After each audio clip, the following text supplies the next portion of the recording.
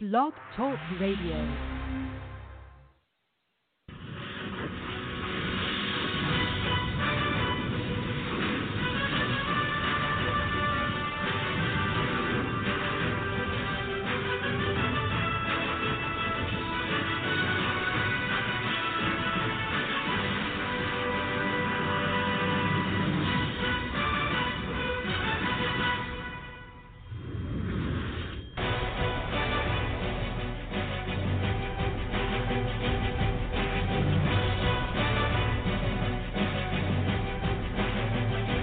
Hey, good morning, everybody. It is a bright and a little bit later here today on New Year's Eve, the 31st day, the final day of the 2019 season. I am Richie Altman alongside Will Porter. He'll, of course, answer the calls, hang out with us here, put everything on social media, and it'll be he and I today.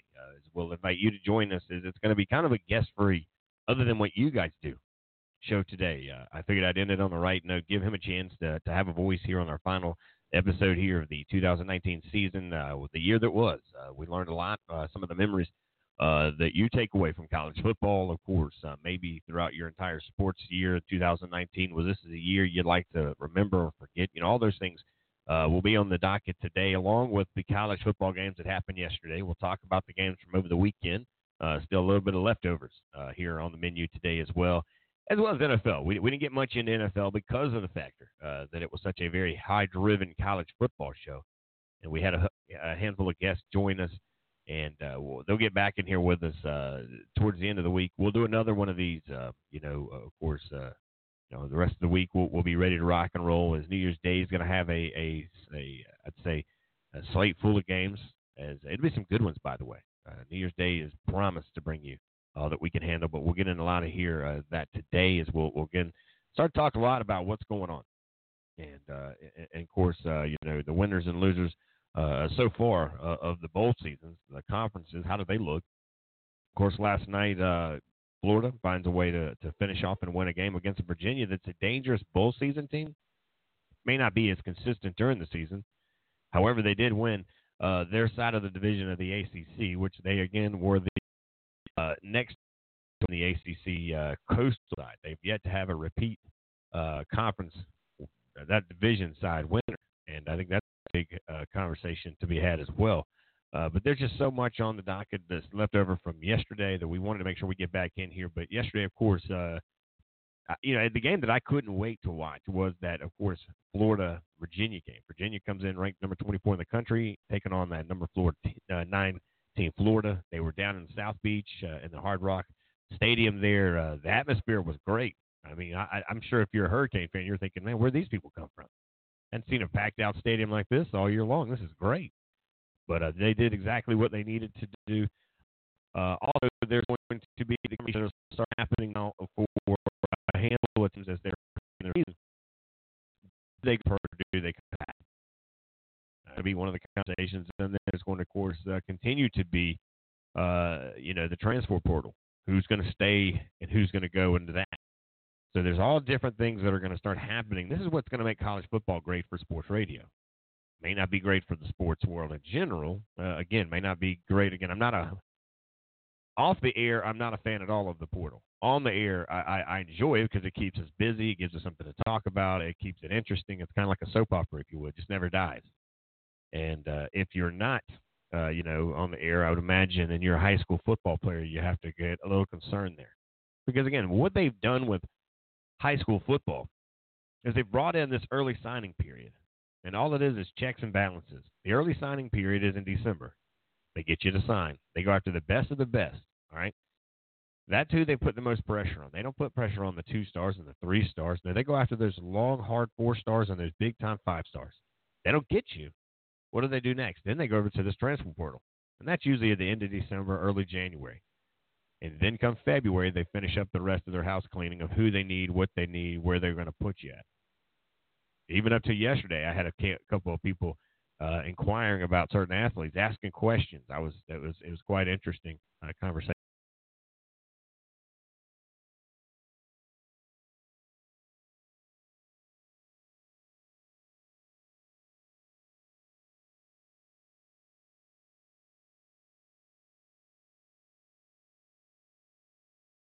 the college front is going to definitely be Baylor's rule declines the Browns interview.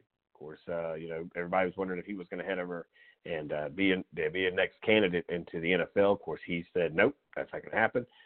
Alabama's linebacker Moses picked school over the NFL draft, so he'll come back, like we mentioned, another conversation that was had there. And how's that going to work out? Of course, still want to get into some of this other stuff with rules, certain things I think they need to change. Targeting, I think, is one of those. I think there's just certain rules that maybe they need to look at. What do they need to change? Sad news out of Georgia Tech's campus yesterday with the likes, of course, of a recruit that was hit by a train has now passed away. That news coming out of course, a freshman receiver, Bryce Growdy, has passed away. The school did confirm this on Monday, according to the Broward Sheriff's Office. A freight train hit Crowder early Monday morning in his hometown of Deerfield Beach, Florida. The young man was 17 years old and was taken to Broward Health North Hospital, where he died.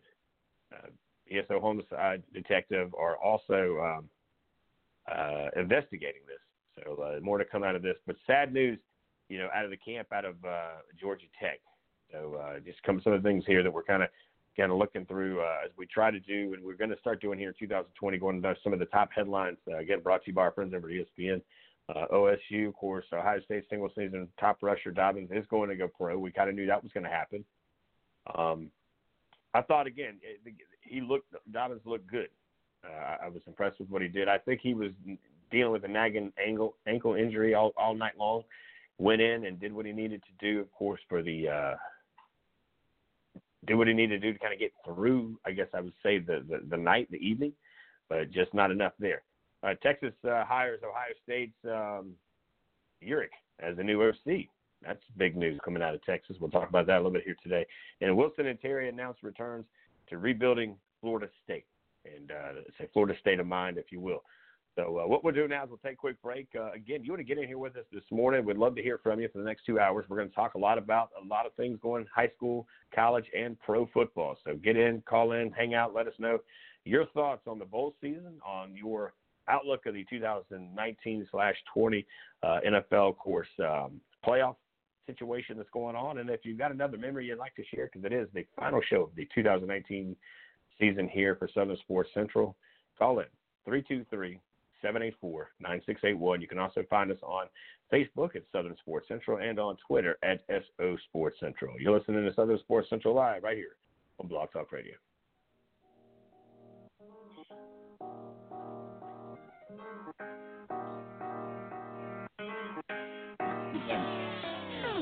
Hello, good morning, how you doing?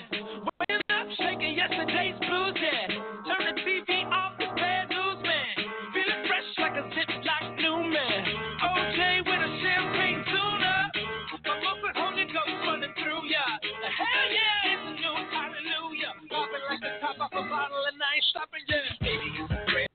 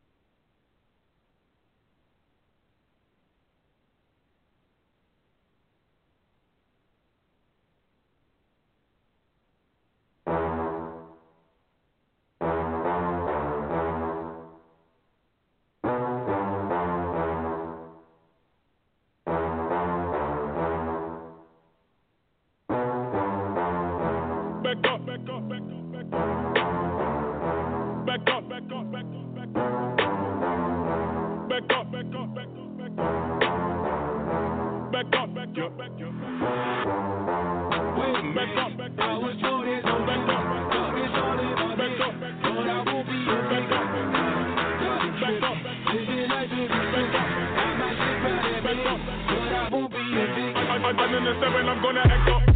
I'ma need you to back up. I'ma need you to back up. Yep. I'ma need you to back up. Spilling the tea, you stirring the cup. I'ma need you to back up. I'ma need you to back up. Yep. I'm in the 7, I'm gonna act up. I'ma need you to back up. I'ma need you to back up. Yep. I'ma need you to back up. Spilling the tea, you stirring the cup. I'ma need you to back up. I'ma need you to back up.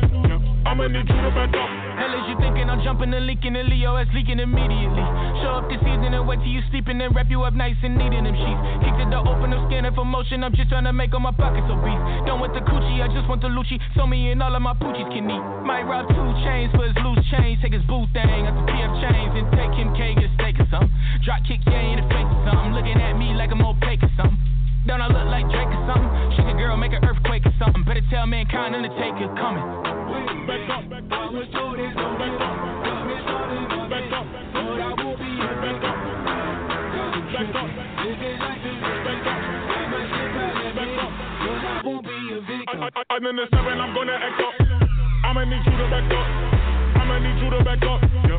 I'ma need you to back up. Spilling the tea, you stirring the cup. I'ma need you to back up.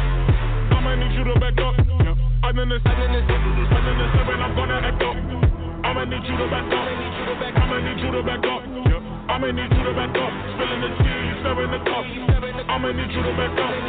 I'ma need you to back up. Yep. I'ma need you to back up. Come from off the top, the flow inside that got you shocked. Come from off the top, you know I be smart to this spot. Come from off the top, the flow inside that got you shocked. Come from off the top, come from off the top. Can't keep up, you too slow. Top. You just watch, I control. Top. I pay cash, you not home. Top. Got your mind, got your This is a scenario, I'm in your area, this is your burial, definitely. Turn up your stereo, get this jumping like Mario, now you ain't with me. You it's terrible, I might embarrass you right here in front of your whole family. Sick, getting carry on, spitting malaria, hotter than fucking Nigeria. This is the year of the beer, leave it here on the chair so they know we was here. Staring at fear like a deer when the car coming near in the middle of the road, bit of beer. You don't wanna rock with the man, hands off of the grands, counting up bands while I talk to the fans. Knew I could jam, but the top wasn't playing, now everybody wanna be friends? Damn. How you? Said I'm just fine, in the right place, at the wrong time. Said I go crazy, out of my mind. And I think back when daddy wrote down that it might scrape and it might grind, but you work hard and it might shine. Let me slow down, switch the time and quit hiding. Back up, back up, back up, back up, back up, back up, back up, back up.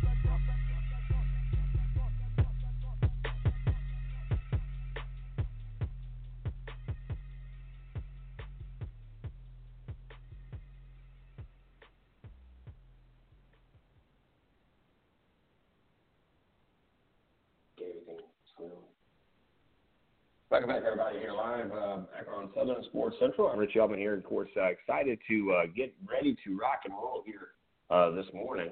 As we try to get everything ready. Perspective here as Southern Sports Central coming at you live here on a beautiful, it is a chilly morning getting into, and Will, the reason that we wanted to do a show a little bit later this morning is New Year's Eve. A lot of people off today, all right, so that's a big deal. And this gave people a chance to kind of move around a little bit more. 7 to 9, we like it. We do enjoy getting up 7 to 9 early with you. But there are a lot of guys who are off today. School teachers that like to talk some sports. Some athletes that want to call in that normally can't call in because they can't get up a little bit earlier on their days off. I don't blame them.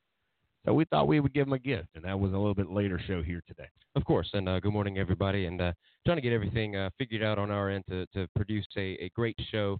Great 2-hour show. Just really no guests lined up, but that's okay because you can be our guest. And the number is out there to call into the show. A great slate of topics lined up. Yesterday was more of like Richie said, a very top-heavy college football conversation. Obviously, of course, because the college football playoff was this past Saturday, and a lot of topics coming out of those games, those 2 games in particular. And as we're going to look ahead into we're going to recap the games that were last night or throughout the day yesterday and forward into the college conversation with the upcoming bowl games as well as the NFL topics that are surrounding.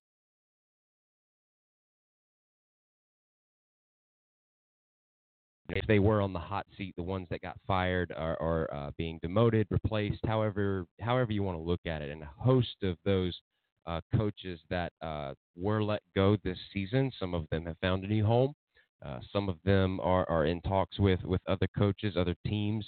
are in talks with other coaches and trying to figure out their plan for the 2020 regular season, as most of these teams are no longer in the playoffs, those teams that are making these decisions. So, and I think that we may get into that more in the 11 o'clock hour in today's show. But nonetheless, Richie, this is a really good day, I think, for us, just to kind of relax and take it easy for a minute because of these topics, and there are a full host of them. We can go just about anywhere with this show and with the conversations, and just really looking forward to what we can talk about today. Yeah, well, there's going to be a lot of things kind of going through as we're looking at it here this morning. Again, there is the college bowl season that's in full-fledged right now. There's a lot of things going on with it. That always going to be on the conversation. And again, like you mentioned, just to kind of take it easy today, we constantly have guests in and guys that come in and things that happen, but we wanted to be a little bit more of a a freelance, kind of an open mic Tuesday rather than Monday. Because of the fact that we did have a couple of guys stop in here yesterday, which I always appreciate the coaches and the beat writers and the voices and all the people that do stop in with the athletes to talk football with us. But hey, why not today be your day? Why don't you call in, hang out with us, and we'd love to have you. Jump in here with us because there is a lot going on. There's the NFL going on right now, and what does that NFC playoffs look like? What does the AFC playoffs look like? Again, that's going to be more of an hour two, but here today, right now, hour one. Out of yesterday's games, we'll dive right into that conversation. Well, the game that I was most poised to watch would have been, of course, the Florida take on the Virginia Cavaliers, ACC versus SEC. As you and I mentioned, and you and I have talked about, for the Florida fans, you had to be proud the way you finished. I get you didn't like losing to LSU. You're the only team really that should have beaten LSU throughout the season.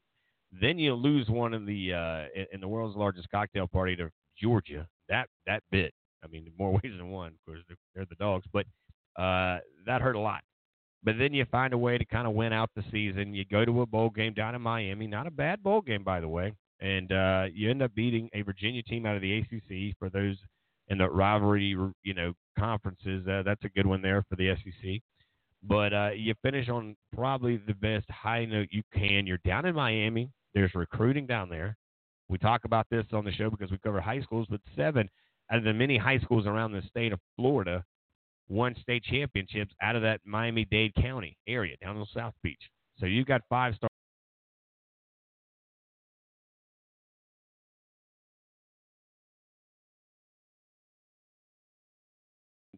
They won the game. They run some bragging rights. They won another opportunity to practice a little bit longer, of course, than other teams did. Even, they got to practice a little bit longer, actually, than Ohio State did because they played a little later. So, big picture-wise, there's that. Then there is recruiting. They get to win that battle again. You don't know yet what's going to happen. Miami did lose their bowl game. So, right now, we're looking at who's won and who's lost bowl games. And I think I have to go back and look at the numbers. But right now, Florida's the first team to win a bowl game out of the state of Florida. And I may be wrong. I have to go back and look at it because I do remember, of course, where Lane Kiffin was at. They lost, of course, Florida, Louisiana Tech, right? So they lost. Miami lost. But Florida did win. So, again, without looking at the schedule sitting in front of me, all of those things, and they do matter. They do matter for the state of Florida. Yes, they do. And talking about the Gators from Gainesville there, I think that we talked about this, and I'll definitely put it out there. I think that they're the best 2-loss team in the country because they lost to a very top-heavy SEC team, or SEC division with LSU in the West, and then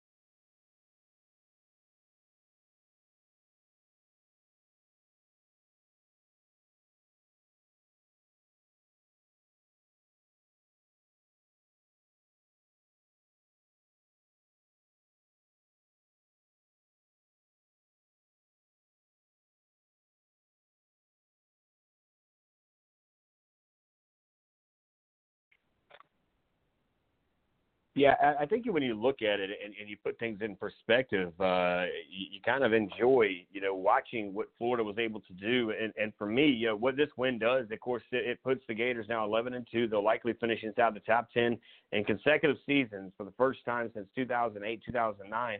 Second year, Dan Mullen, by the way, cited, of course, for the victories here. And I knew that. Once they got this guy, once he left Mississippi State, and again, he took Mississippi State to places that they're not really familiar with. I've heard more cowbell when he was around than I did during the Saturday Night Live skit there. So for me, it was fun. It was entertaining. I like Dan Mullen as a person off the field. I enjoy watching him coach on the field. I'm a fan of Dan Mullen for sure. I liked the Gators back in the day when Steve Spurrier was there. I actually took a trip down to Gainesville when I was in high school for recruiting purposes. And had it been some things been a little different, not many things, but some things be a little different, I got to be honest with you, maybe have committed to go down there to play some sports instead of where I went. But it was a lot of fun. It was a lot of fun down there. The atmosphere is entertaining, and just the atmosphere within the walls of the swamp alone is intimidating. It's hard to beat them in the swamp. It's hard to overcome that big Gator chomp, that atmosphere they put together with the fans and the band that they do, everybody, it's incredible. So a huge day for Florida fans. They get a chance to wake up this morning knowing that they're going in the right direction for sure. And, of course, they win 36-28 in their big game, their final game of the 2019 season. And, of course, there is a lot of excitement. There should be a lot of excitement there. Why not? These guys I thought looked great. Western Kentucky taking on Western Michigan. Now, we had a couple kids here, low country-wise. Dalen Powell, offensive lineman there, who, to be honest with you, one of the only true freshman starters that was able to play all year long, represented the Green Wave in fashion. Also, Stephen Duncan, who unfortunately was injured through the season, but he was also up there. Now, he went to Ashley Ridge, and I think they had another Ashley Ridge kid up there as well. But, of course, yesterday it was a 23-20, another great game yesterday, by the way, in the Serve Pro First Responder Bowl. Again, Western Kentucky wins 23-20. It was a freshman, Corey Munson, who kicked a career-long 52-yard field goal with no time left on the clock after a rule review to give Western Kentucky a 23-20 victory over Western Michigan in the First Responders Bowl. Again, what a season, though. 9-4. They knocked down Western Michigan down to, of course, 7-6. That's a big deal, And again, it's in Dallas, so they're not really in any backyard. They're kind of a central location there. But when you kind of put things in perspective, if you're Western Kentucky, this is a huge opportunity. They've done great recruiting-wise, not only in the state of South Carolina, but they've gone around the country and really picked apart certain athletes who aren't getting attention from other schools, or maybe they are. They're just going after them and saying, look, you can go and watch the game on the sideline, and they might get you in your third year, maybe your fourth year there on the team. But if you come here today, there's a good chance if you're good enough and you can shine that you'll play today. And you're seeing, of course, that happen for the Hilltoppers, who, again, finishes a 9-4 season, and a lot of exciting things there in that bowl game. Of course, everybody playing for something. Supremacy, if you will, bragging rights for others, but nevertheless, a big day there. The other action happening around yesterday, of course, the other game, two other big games, matter of fact, was Mississippi State and Louisville. Louisville is a team that I said this yesterday, and I always will tell on myself when need be. I didn't think you were going to do it. I had no idea Louisville was going to be able to come in here and handle business. They just didn't look. They weren't very impressive. They were 7-5. They're coming in here playing against a 6-6 Mississippi State team that I thought State had maybe a little bit better athletes overall.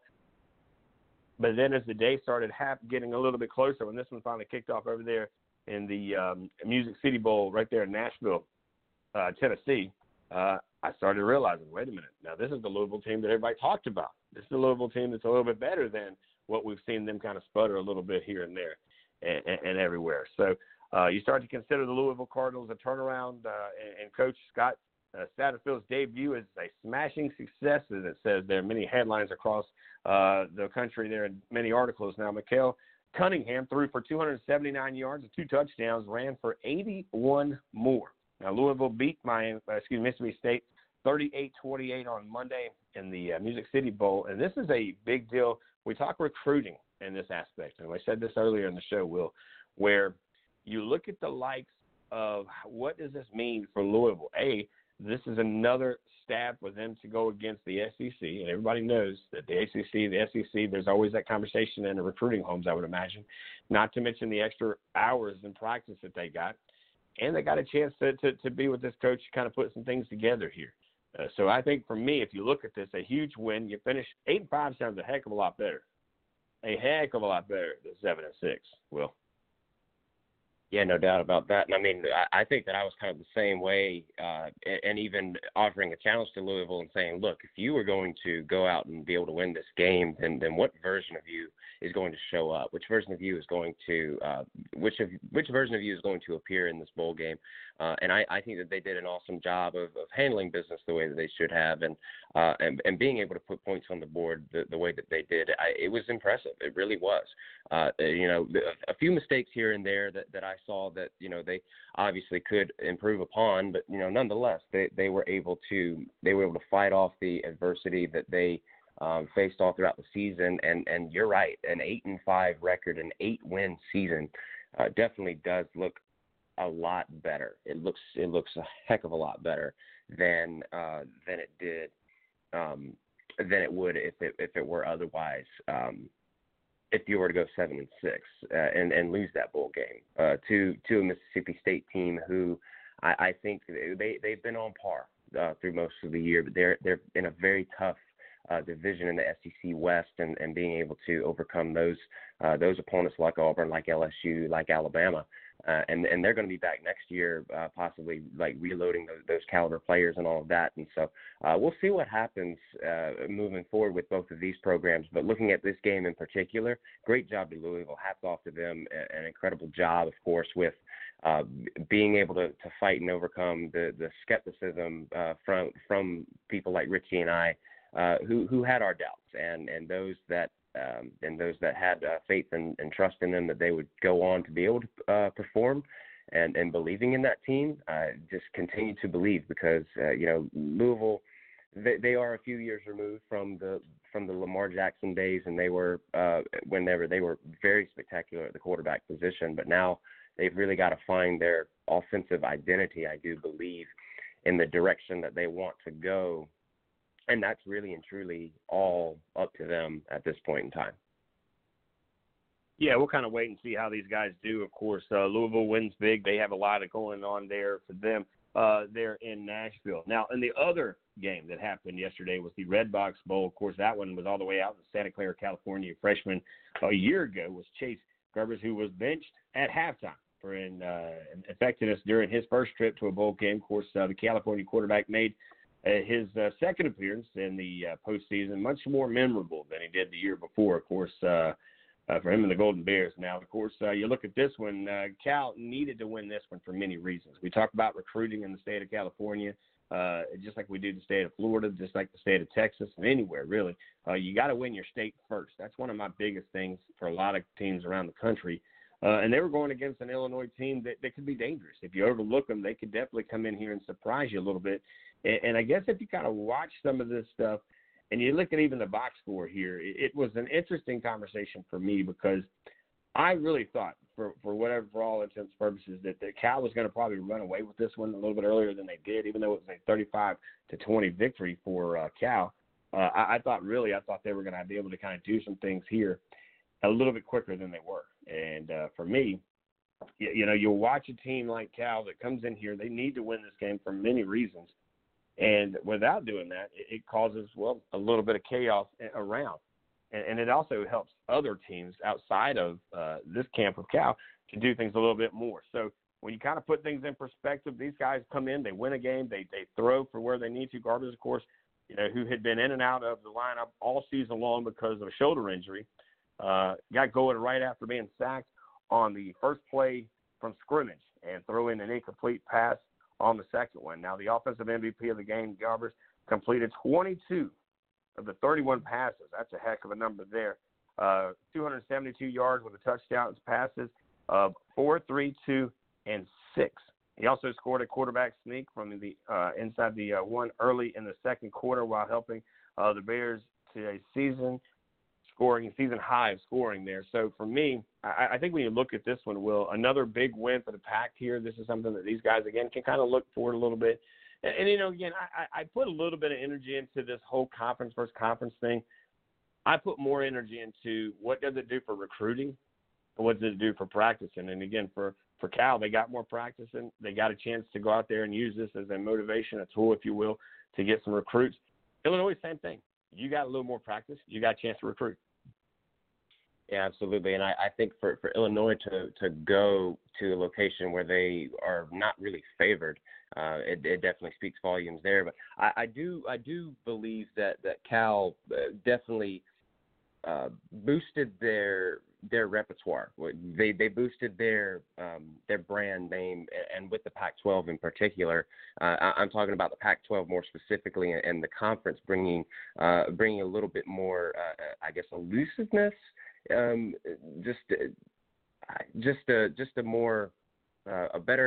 better sense of who they are, and like the teams that are looking, the high school kids and the teams that they're looking at, they can look at Cal in particular and saying, okay, like what can we do here? What can we be able to produce? But a 35-20 win, I think it just goes to show just how hard that they fought and how difficult that their opponent was in Illinois. And Illinois isn't a terrible team either. I think they've proved to be a contender in most cases. They've proved to be a very efficient team. And their losses, I think some of their losses are quality losses. They show them in their record, and now it's just a matter of, okay, can we be able to run it back next year? I think that they have a very good recruiting class coming in this game. But Chase Gabers, those 4 touchdown passes, I think are the biggest tell for that Cal team and the Bears, what they're able to do now. So moving forward, what can they be able to do again to continue this run that they need to be able to establish themselves more prominent. They finished the year 8-5, 6-7. Illinois finishes not the best finish that I think that they wanted. But still, great job for both of these teams and both of these programs to get to a bowl game and being able to showcase their talents and their skills that they have, and coaching wise in particular as well. Yeah, I think you got to look at it, put things in perspective here. Again, 3 or 4 good bowl games yesterday overall. It really wasn't the blowout wasn't the conversation. I think that was one of the things that when you looked at everything, you wondered how much of the blowout conversation was going to be happening here. And you got some good games. They weren't great games. They were pretty good games. A couple of them were really good, actually. But nevertheless, now today, a new day, Tuesday, December 31st, you'll see, of course, a handful of other teams going to get after it here today. To be exact, of course, they'll start at 12 o'clock here today, Virginia Tech and Kentucky. 2 teams looking for identity, if you ask me. I think Virginia Tech's on one end of this deal coming to the ACC. They're going to play, of course, in the Belk Bowl over here in Charlotte, to where they need to win this game to get some momentum going into the offseason. But then you got Kentucky on the other side, who had a little bit of resurgence there towards the end of the year, that got Bell eligible, won 7 games in the season. And I didn't think they were going to get 7 under their belt, but they did. And, of course, they were able to handle the things that they needed to there. As that coach at Kentucky, not a bad coach. This is a team that ultimately, I watched this one, might be a little bit closer today when this one kicks off here in about less than an hour and a half. You think of this one here as one of the college football's most recognized assistant coaches is working the sideline on the other side, though, for the final time today, and that's Bud Foster. I've talked about Coach Bud Foster on this show and got a lot of respect for this guy because he's had multiple opportunities to go be a head coach. But realize, maybe, just maybe, this is really where I need to be. I'm growing the best here. This is where I'm planted. This is what I'm doing. I'm just going to sit here and ride the storm out. And he's one of the best in the business. And for me, that means a lot. That means a lot to me to watch what he's able to do, kind of put things together. And of course, he's a defensive genius when it comes to coordinators. Riding off into the retirement sunset here after the Hokies play today at noon in Charlotte. Foster, of course, followed head coach Frank Boomer from Murray State before the 1987 season. and has been in Blacksburg ever since. So that's a long tenure for a coach at any level, at any status, at any position. And, of course, that includes the last 24 years of running the defense under Coach Beamer and Justin Fuentes, who replaced Coach Beamer after the 2015 season. Foster's defense has posted 36 shutouts and have collected the most sacks, that's 893, and the second most interceptions at 393 in the FBS since 1996. That's a huge number there. Of course, the Hokies' 27 consecutive bowl berths is the longest active streak in the country. We don't hear about that very much anymore. You always hear about the 4 teams that are always in and who's out and all that, but that's a big number, 27. Bud Foster doesn't want to make his last game one of his career about himself, though. This is coming from the coach himself. Quote, "It's obviously about sending people off the right way, and it's about the future." He goes on to say, "Let's grow and build on what we've done this year. To take another step, we don't need to wait until next semester. We need to do it right now," end quote. Of course, that is from the defensive coordinator for the last 27 years, Bud Foster, with the Hokies over there. It wasn't a sure thing in early October that the Tech would even be able to do what they needed to do and send Bud Foster into the 27th straight bowl game, because they didn't look good coming out at the beginning of the year. But they found a way to win a few games along the way. Of course, they were 2-2 after a 45-10 blowout loss to Duke. They then won 6 out of the last 7 before season-ending loss to Virginia. Cost the ACC Atlantic Coastal Conference Division title. They had a chance, but just couldn't finish it there against an in-state rival. The big challenge today in Foster's final game, stopping quarterback Lynn Bowden, a converted wide receiver who has turned the Wildcats 7-5 into the nation's best running team since taking over late in the season's 5th game, following injuries to starter Terry Wilson and the backup Sawyer Smith. Now, Bowden has completed just 29 of 62 passes for 330 yards, but has rushed for about 1,235 yards and 11 touchdowns, is averaging more than 8 yards per carry. And you look at that one, it's going to be an offensive game against a defensive genius here, Will. Yeah, absolutely. And I mean, looking at Virginia Tech and what Bud Foster has been able to do in his entire tenure on the defensive side of the ball, and what a way for this storyline to line up this way. You have a Kentucky team who is they're having a resurgence of their own with being able to find their momentum and where they're wanting to go, and they do have that quarterback in Lynn Bowden. Again, he was a wide receiver. They turned him into a quarterback and making him run, being very mobile in the pocket, and he's rushed for I think five or 6 games already.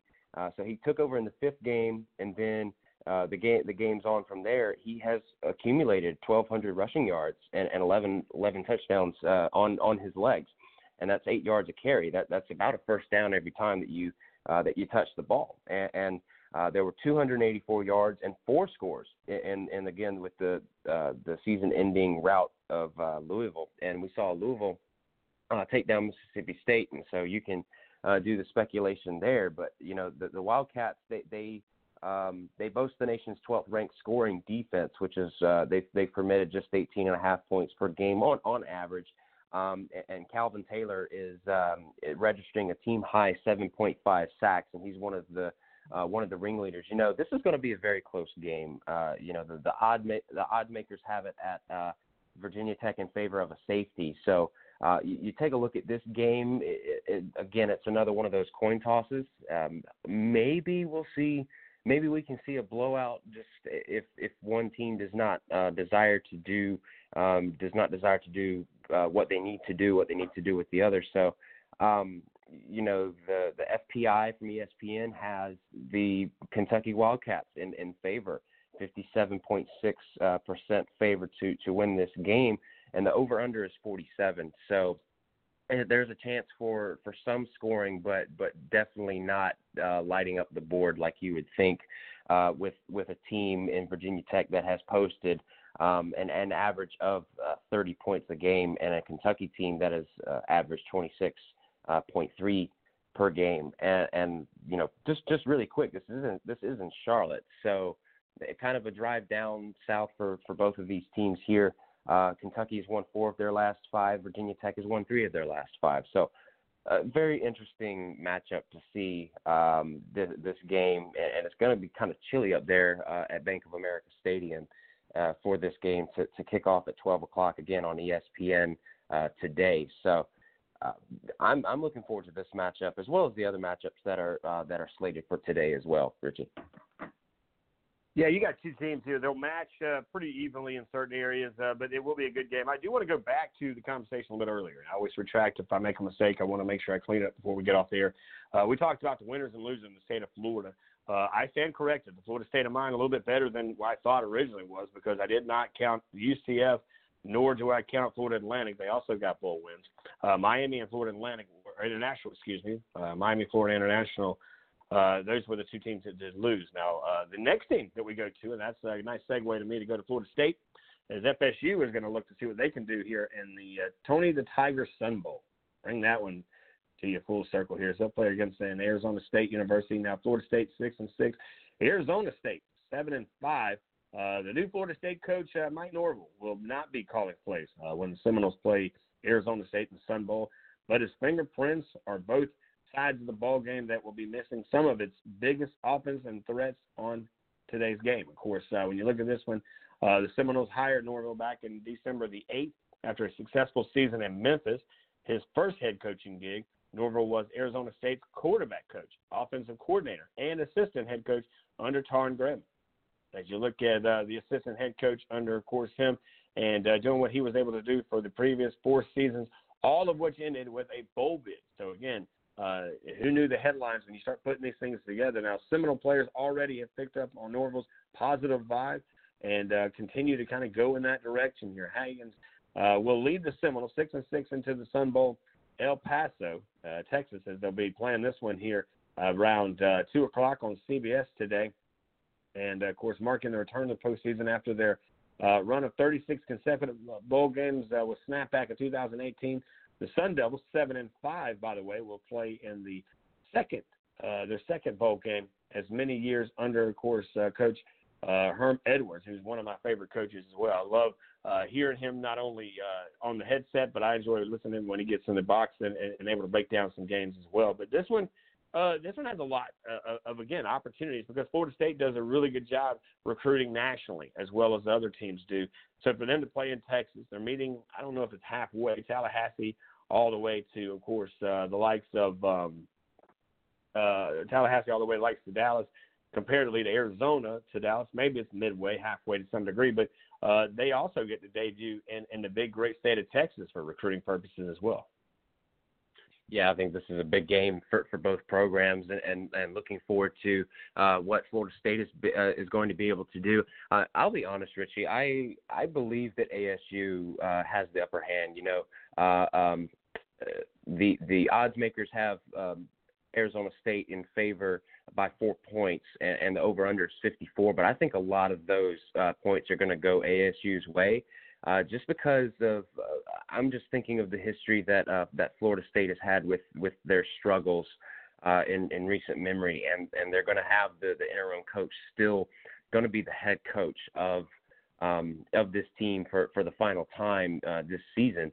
Now, I would love to see Florida State be able to conquer their demons that they've had over the course of this season, and being able to pull a win out of the hat. But taking a look really quick, you know, the last 5 that they have played, they lost to a Miami team at home 27-10 back in the first weekend in November, and then the rivalry from Gainesville over to Tallahassee, that they played at Florida, and they were ranked 11th at that time. Florida, the Gators were, and they lost 40-17. Now, granted, that's a Florida team that is very great, and Dan Mullen doing excellent work over there in Gainesville. But you know, nonetheless, in order for me to be impressed, and I think that it won't take a lot to be impressed by this, but if Florida State can be able to get out early and being able to keep Arizona State's defense on the field, who, you know, quite frankly, they have allowed on average 23.1 points per game, and that spread there. That spread there is not that much to how many points that Arizona State has scored. Arizona State, they've won 2 of their last 5, if I can speak correctly here. And they beat a number 6 Oregon team to prevent them from being in the college football playoff conversation. And they handled them pretty well at home, 31-28, back on November 23rd. And, taking a look at this game, this matchup, Florida State and Arizona State, the Sun Devils, they have an opportunity to redeem themselves from the many losses that they had against a mediocre Pac-12, like the middle of the pack. I remember the days when Arizona State was very problematic for a lot of teams, and being able to score where they needed to, and being able to recruit well. And now that they're going into the great state of Texas and the backyard there in El Paso, that's going to be a one game to look at as far as recruiting, like you said, to which team wins, and which team would have the most prized most prized spot of where does a recruit want to go. I think that whoever wins this game may get an upper hand in that come next year's recruiting time, and even maybe for those that are still the seniors that are still on the fence for where they want to go, and if they have an offer from either of these schools, then that's something to look at. Yeah, we'll kind of look and see how this thing kind of works itself out. But again, another great game going to happen here today. We'll, of course, we'll be able to watch all of these today because again they're going to be highlighting them all throughout the entire day today. That's going to be the games that are on the docket. Again, we'll give you the rundown real quick. Virginia Tech, Kentucky, over in Charlotte, the Beck Bowl. That's going to kick off at 12 o'clock. Then at 2 o'clock, Florida State, Arizona State. We just talked about that one. That was in the great state of Texas over there at the Tony the Tiger Sun Bowl. Navy and Kansas. We haven't talked about these guys yet. We're going to get into those guys now. They're going to actually take over on the AutoZone Liberty Bowl. Liberty Bowl, of course, that's over in the state of Tennessee as well. That was going to be a good game. And for me, Navy is a team that I watched their quarterback, who reminds me a lot of a guy that you know over at Saluda. It looks very much like Mr. Bell, who I thought looked very good. But for this game, now, of course, this is a 3:45 kickoff over there at the Liberty Bowl. And this is a big-time bowl game for a lot of opportunities and a lot of different reasons. 10-2 Navy coming in against an 8-4 Kansas State. For me, programs that have used to playing certain things, but I think the biggest problem that you're going to see Kansas State deal with is a triple option. I think that triple option is going to play a big factor today. I think you'll see this quarterback who has done really good things on many things. But looking back, before we get into them, of course, when you put things together, the game, of course, will contrast in styles all throughout. Not as much as it would if you're Navy, 10-2, who are facing just about any other school from the pass-happy Big 12 Conference. Now, the Wildcats, under first-year head coach Chris Kleen, I believe is how you pronounce his last name there, who led North Dakota State to 4 FCS championship games in the past 5 seasons, averaged 189 yards per game on the ground and 185 yards up through the air. Kansas State, 8-4, is led by an offensive junior quarterback, Skylar Thompson, an honorable mention, all Big 12 kid there. He was, of course, set career highs in passing yards with 2,191 yards. He had 12 touchdowns, completions, 167 this season. That has been one of the most effective running quarterbacks in the Big 12. You don't hear that much in the Big 12. It's more of a pass-happy style conference. Now, the Wildcats spread the ball all around with 3 running backs rushing for at least 250 yards and 3 players with at least 250 yards receiving. The balance has Navy, the coach over there, head coach, concerned a little bit. He's not used to this as much because of where they come from. It's not quite the same thing here. But, again, for me, Navy is going to have an upper hand because of that triple option there, Will. Yeah, they're going to have their hands full. And this again is a Kansas State team who took down Oklahoma and handing them their only loss in the regular season for the Sooners. But Kansas State, these Wildcats, they have been formidable in most cases. And with this with this offense, the style of offense that Navy has with running the triple option, that like you said, and a lot of people are saying this as well, that's going to be a tell of who's going to be more successful on that side. That to me, I think, is going to be the biggest battle, is Navy's offense with the triple option going up against Kansas State's defense, and how they're going to be able to stop that Navy offense. Now, Navy, a little fun fact here, they've won 4 of their last 5 bowl games. And Kansas State is looking for their 3rd straight bowl win, which would be the longest streak in their school's history. And they're making their 2nd appearance, both of these teams, in the Liberty Bowl, and both of them are carrying 0-1 records into that game. And they've never faced off against each other. This is the first time that these 2 teams will face off against each other in the history of college football. And you know, Kansas State is favored slightly with the matchup predictor that ESPN provides, the FPI, but odds makers have Navy by a field goal. And like you said, this is a Navy team, very disciplined, very hard-nosed football, smash mouth football, the tradition and the excellence that we quite frankly are used to seeing on a Friday night level, and that carries on into Saturdays. Where they're able to make plays, but being disciplined while they do it. And again, the point spread is at 53.5. I believe that a lot of those points will probably go to Navy. And they've been able to rack up over 450 yards a game on average. And not many of that on the ground, or not many of that through the air. A lot of it's been on the ground at 363 yards per game. And Kansas State has been more balanced, but they've really allowed they've been able to allow a lot of yards over through the air, and not so much on the ground. So again, this is going to be a matchup of, can Kansas State's defense, can this Wildcat defense be able to go up against the triple option? I think that this is one that I will look forward to the most come today, 3:45 on ESPN, following the first game, the Belk Bowl. All right, then we go over to the 3rd game of the day. It's going to be over there on CBS, 4:30. They'll kick it off over there, of course, in the Nova Home Lawns Arizona Bowl. That's right over there on the West Coast. Georgia State, Wyoming will meet for the first time when the 2 teams clash in the 5th Arizona Bowl in Tucson here today. After posting a 2-10 record in 2018, the Panthers of the Sun Belt Conference are 7-5 this season. Georgia State, we're talking about here, a season-opening 38-30 win against Tennessee back in August the 31st. We remember, man, it made major headlines there, as it was the Sun Belt. Actually, we call it the Fun Belt, doing some big things over there. Was the highlight. And, of course, the Panthers also got a non-conference win over Army, 28-21. Now, Georgia State making the 3rd bowl appearance in the school's 7-year history as an FBS program, finished the season with a 4-4 mark in conference play. The Panthers are 1-1 in 2 previous appearances in the Cure Bowl.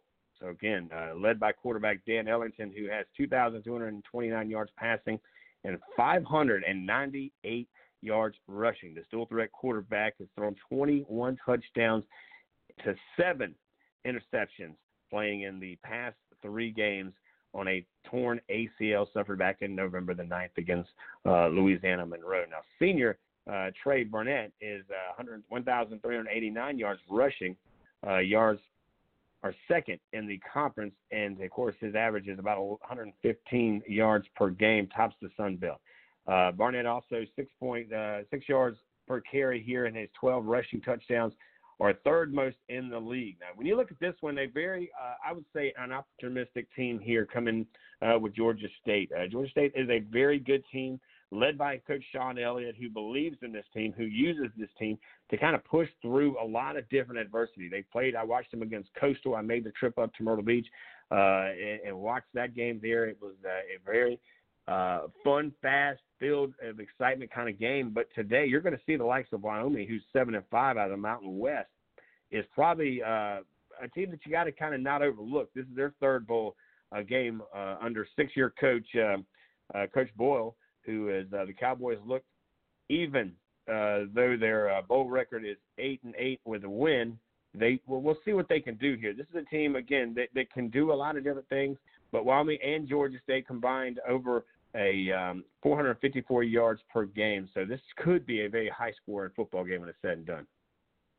Yeah, absolutely. And I'm looking forward to Georgia State being able to go out there and be able to fight for their first 8-win season in the program history, dating back to 2010. And with Wyoming, they're 3-1 in non-conference play. That includes the season opening win over Missouri in the SEC. Now, the Wyoming Cowboys, their defense holds opponents to 17, close to 18 points a game. That's 11th in the nation, and the 6th best mark in the country as far as rushing yards per game. I think that's the rushing yards allowed. Now, they have a sophomore, Xavier Valladay, for the Cowboys. He leads the rushing category with 1,061 yards. And now Wyoming and Georgia State, they combine to average 454.7 rushing yards per game. So, again, I think this is a game that is going to be one on the ground and whose defense can be able to stop the run game. I think that both teams are expecting it. I think that both teams are going to be expected to perform at this very high level. And, Wyoming is favored, I think, with good reason, favored by a touchdown and being favored for winning the game by ESPN's FPI at 72.3%. Again, the spread is at 48.5%, and we'll see what happens with this game. Again, both teams are excellent on the ground, and not so much really on the air. I mean, Georgia State they produce the more total yards in the category as opposed to Wyoming, but it's going to be interesting to see the run game. And again, how can these defenses be able to stop the game on the ground, possibly forcing them having to go on the air more often than not? This is going to be a very interesting matchup. Now, the last one, and I'll hand it off to you, is the Alamo Bowl, and that's 11th ranked Utah going up against the Longhorns of Texas. And I'll let you give the rundown of that one. Yeah, to me, this game, out of all the games, this is a very intriguing game. And there's a lot on the line here for Coach Tom Herman here, who a lot of people thought this was his comeback year. They thought, a lot of people, Coach Call was one of those guys who is the head football coach at Somerville High School that jumps in here with us. And when he talks a little college football, these coaches like talking football too, not always high school. They like some college stuff too. But this was a team that he had said preseason-wise, watch out for, guys. This is a very poised coach who's got a lot of good things going on. Now, they've done some changes. I believe they let go some guys over there. I think that was the one place they fired their offensive and defensive coordinator over there, if I'm not mistaken, earlier. I mean, right after the season of some degree. But without that having in front of me, I can tell you this. This is a Longhorn team that's going to be challenged today. They're 7-5 overall. They're 5-4 coming out of the Big 12. Likely not the third best team in the conference, that being, of course, Oklahoma State or Iowa State. But both teams have played in San Antonio in recent years. Now, the Longhorns have not played in the Alamo Bowl here in the great state of Texas since 2013, the final game of Mack Brown's tenure. If you remember when he was there, coached at Texas, and also played in the postseason game previous years, beating Oregon State. So for me, yeah, I think when you look at this game here, because it's 7-5, taking on a ranked team out of Utah, 11-2, this is not going to be an easy game for, of course, Herman and the boys, as they're not only in their backyard, but it's one thing to lose a bowl game. But to lose a bowl game literally in your backyard, it's going to make it really hard. So they're going to have to really step up here and do some things that need to be done to get to that other side. Again, get through the tough stuff to get to the other side. And tonight, it's going to be and again, it needs to be promoted and pushed. Look, finish strong. Finish strong. 8-5 sounds a lot better than 7-6.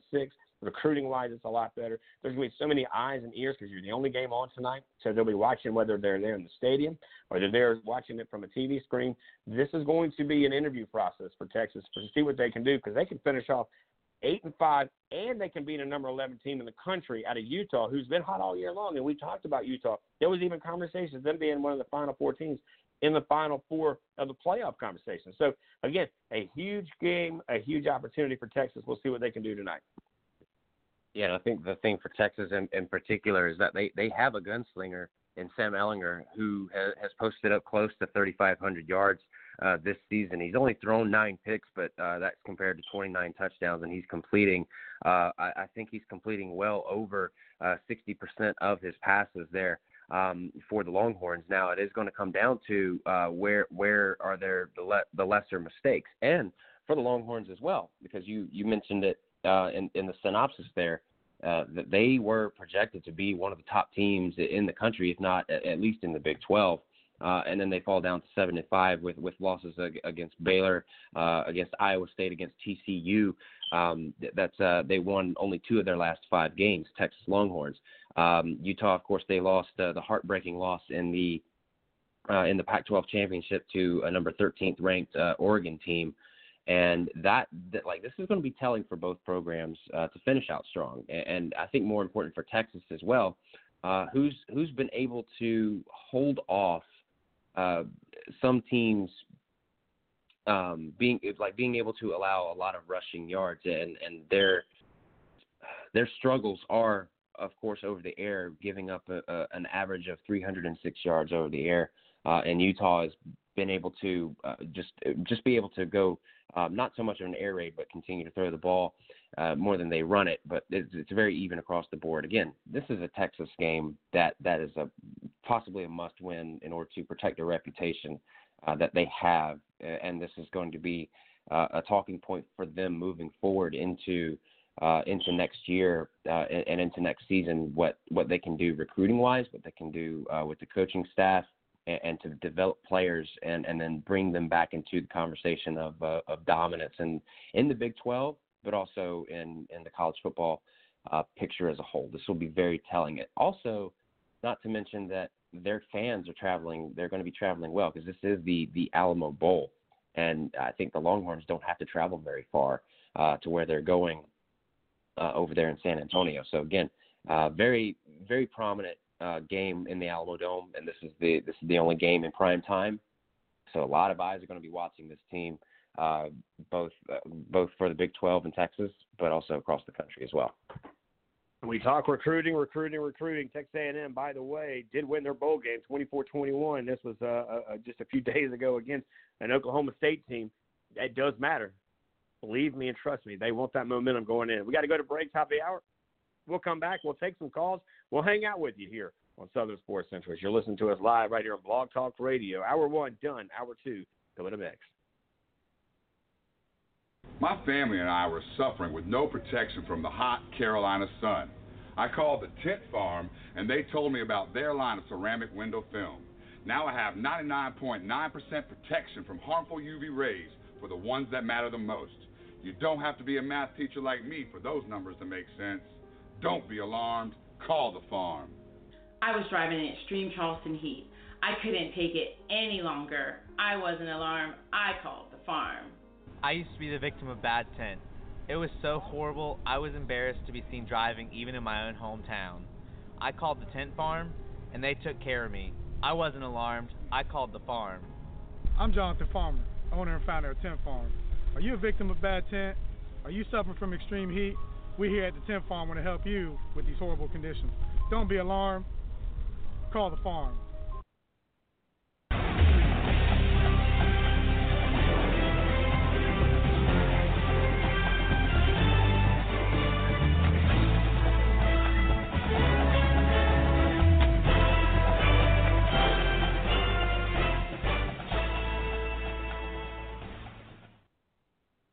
And welcome back, everybody. I'm Richie Altman alongside Will Porter here for the final hour and the final show of the 2019 season here. Man, it's been a great year. We've done a lot. We've traveled. We've of course covered. We've talked to many first-time callers, first-time guests. We've added some guys and girls into the portfolio of contributors to Southern Sports Central.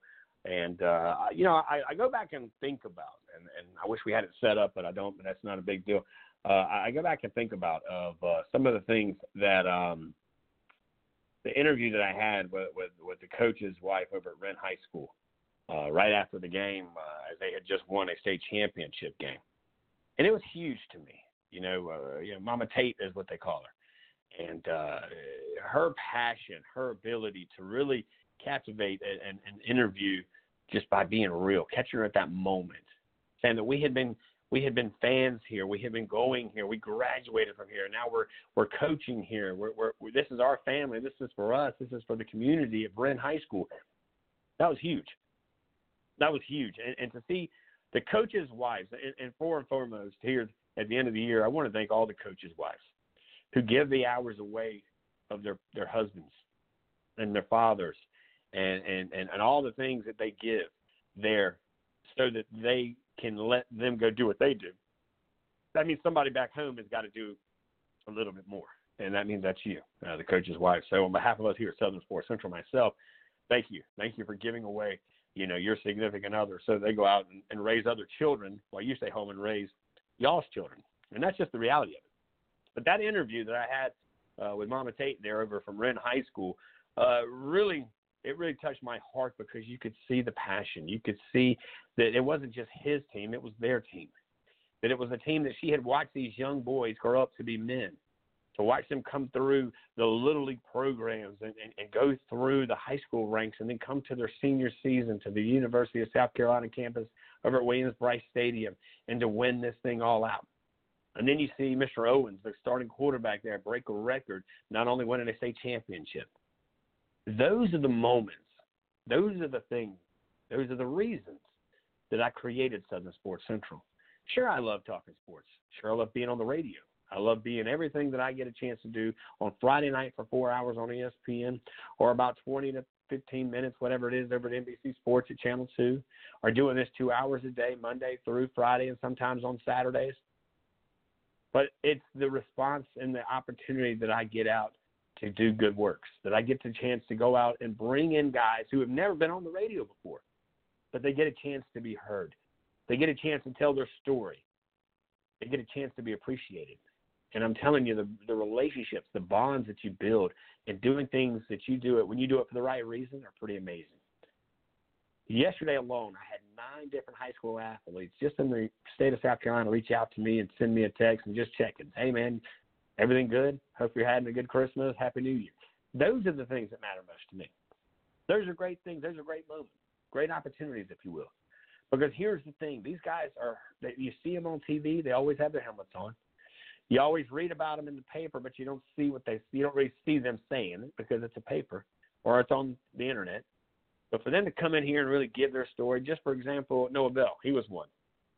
A young man that came on this show who's very elusive, doesn't get all the I don't think he gets the respect that he's earned. He wins the state championship in 2A football. That's a big deal.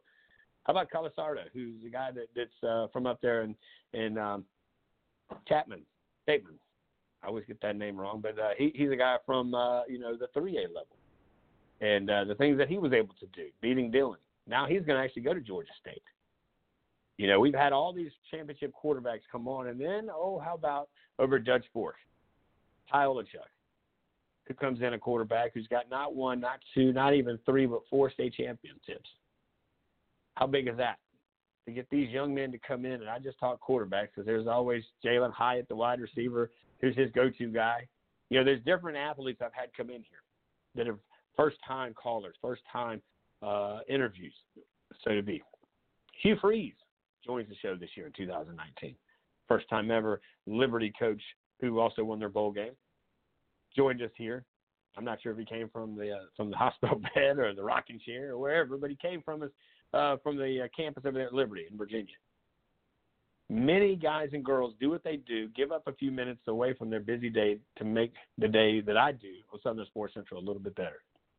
And if you've given us any time or any energy or you've done anything at all, I want to say thank you very much for your time. Thanks for your energy. Thanks for everything you've done to help grow Southern Sports Central. 2020 is going to be a big year for us. We're going for broke, as they say. We're going to try to get on every radio opportunity we can, being inside a radio station in Fox. We'll go after, of course, ESPN. We're going to go after CBS. Any other avenue that we have, we're going to do what we have to do to continue to push through to achieve the things that we want to do. Because we tell athletes that all the time. Go after what you want and give it 100%. So we're going to live by example here. Now, coming up here in hour number 2, we're going to keep doing what we do, but we're going to take a quick break because I want to break up this conversation to the next one. We'll talk NFL coming up next. We've done a lot of college stuff. We've kind of beaten that drum a little bit for the first hour, second hour. We'll talk NFL. There is some of that stuff kind of going on here on Southern Sports Central. So we'll be right back. This is Southern Sports Central Live right here on Blog Talk Radio.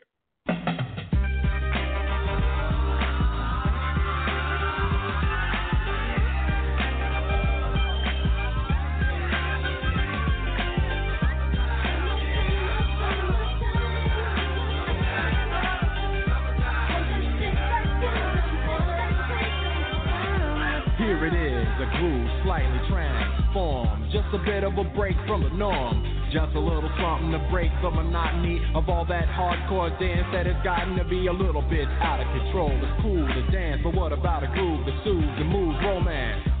Give me a soft, subtle mix, and if it ain't broke, then don't try to fix it. And think of the summers of the past. Adjust the bass and let the alpine blast. Pop in my CD and let me run a rhyme and put your car on cruise and lay back, cause it's summertime.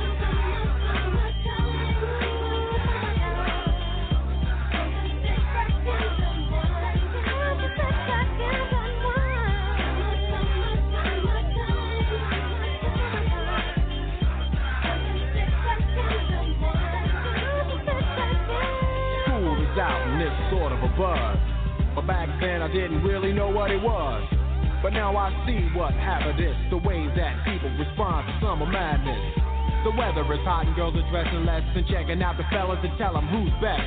Riding around in your Jeep or your Benzos, or in your Nissan sitting on Lorenzo's. Back in Philly we be out in the park. A place called the Plateau is where everybody goes. Guys out hunting and girls doing likewise. Honking at the honey in front of you with the light eyes. She turned around to see what you beeping at. It's like the summer's a natural aphrodisiac. And with a pen and pad I compose this rhyme to hit you and to get you equipped for the summertime.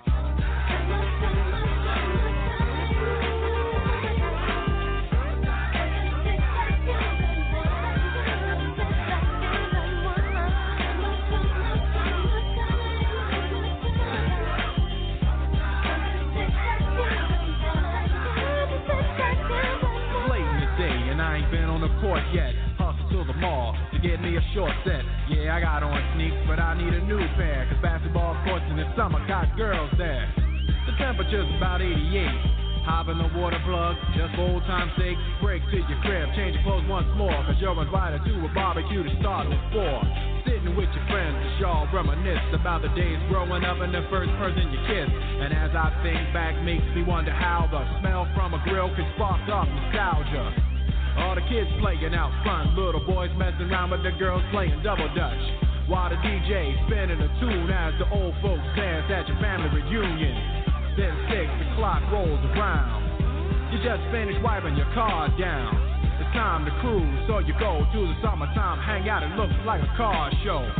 Everybody come looking real fine, fresh from the barbershop or fly from the beauty salon. Every moment frontin' and maxin', chillin' in the car, they spend all day waxin', leaning to the side, but you can't speed through 2 miles an hour, so everybody sees you. There's an air of love and of happiness, and this is the Fresh Prince's new definition of summer madness.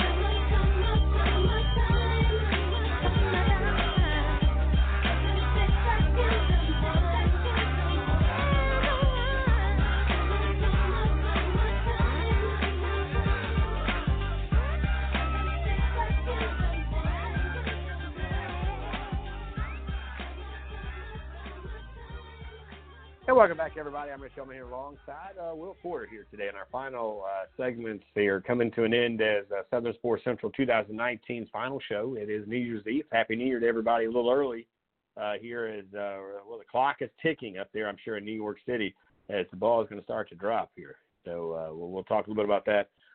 What else is dropping? Well, how about the pink slips? Question is for everybody, Jason Garrett, of course, set to meet today for the second meeting for Dallas Cowboys to figure out what's going on. As of right now, he's still the head coach. Garrett, of course, scheduled to meet for the second time with owner, general manager, and the Wizard of Oz of the Cowboys, Jerry Jones, and his son in Dallas. Of course, as you start to kind of put this one here together, executive vice president at 1 p.m. on Tuesday. Sources told an ESPN guy over there, Adam Scheffner. Garrett met with issue on Monday, but by the end of the business day, it was passed on that there will be no news conference at the start regarding the coach's future and owners' plans for 2020. Now, with that, talks continue to go on there, and Monday felt like any other wrap-up to the Cowboys' season. I don't really know what else there's to talk about. Everything they've done, everything they've said has been put out on social media with players. I will say this: it doesn't feel like he had lost the locker room from what I saw, and that's my kind of take on it. Now, I know there's tweets and Facebook posts and things that are out there, and Will, I'm going to give it to you for a second, kind of let you get into some of that. But for me, you look at it and you kind of put things together. Now, his contract expires on January the 14th, which is going to be, I believe, a Tuesday, right? If I'm not mistaken, in January. But after Sunday's 47-16 season-ending win over the awful Washington Redskins, Gary Jones did say he did not have a timetable for decisions and did not seem to care that other teams, particularly in his own division, would have a chance to start hiring process before the Cowboys if he opted to move on from Garrett. So your thoughts on this? Well, there's a lot of gray area, and of course, this is still ongoing. It's still very early for the Cowboys to have being announced a decision. But I came across this yesterday, scrolling through Twitter, and this is a verified person, Mike Leslie, at Mike Leslie WFAA. He's the sports anchor and reporter at WFAA in Dallas, and he covers the Cowboys, the Dallas Mavericks, the Texas Rangers, and the Dallas Stars, and all the major sports there in the Dallas-Fort Worth area. And this is what he tweeted out at 1:28 p.m. yesterday. I'm told entire hashtag Cowboys coaching staff has been fired. Then he goes on to say in more of a thread of tweets, we're told that a member of the staff texted a person close to him and said, quote, "We're fired." The response was, quote, "All of you?" And the response to that was, quote, "Yes."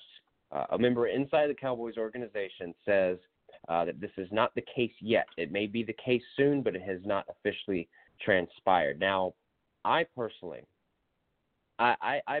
would see this as an overreaction of sorts. If this is true, and if the speculations, if the reports are true, that the entire Cowboys coaching staff is just fired, is just let go. It would be very bizarre for it to happen because they have a great offensive coordinator, I do believe, that has great chemistry with the team there. And this, again, I would say it's a massive overreaction if any and all of this is true. And again, nothing has been confirmed yet. We can't confirm anything. Neither can ESPN or Fox or whoever, because Jerry Jones is going to meet with Jason Garrett again, and his son Stephen Jones as well, going to meet with Jason Garrett again today. But again, this would be a major overreaction for many reasons. One, you had a mediocre season. Yeah, it's 8-8. You end 500 on the year. But again, to fire the entire coaching staff would just be absolutely ridiculous, because you have all of this good these good coaches and staff that has a good reputation. I believe has an excellent reputation. To possibly be able to move up within the organization, and for them to be able to prove themselves next year with this talent pool that they have. Now, a lot of the players on the Dallas Cowboys will possibly be gone by next season. I think that Dak Prescott is. I think that next year is his last year on his rookie contract, if it hasn't been this year already. Jason Witten came back on a 1-year deal, and he's well into his 30s now. He came out of retirement to come and play for the Dallas Cowboys. I certainly believe he saw that as an opportunity to go and win a Super Bowl with this team.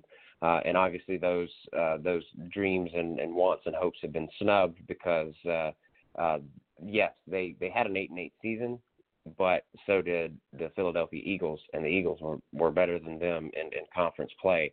And it was just, again, This would just be a massive overhaul of talent if they were to get rid of just everybody and just hit the reset button with the coaching staff, because then this leads into my second reason, and Richie, I'll hand it back over to you, that if this were to happen, and this is a big if, how would the chemistry be in the locker room as opposed to their relationship with the front office first, and then bringing in a brand new coaching staff across the board, what that would look like for this Dallas Cowboys franchise, for this team to have to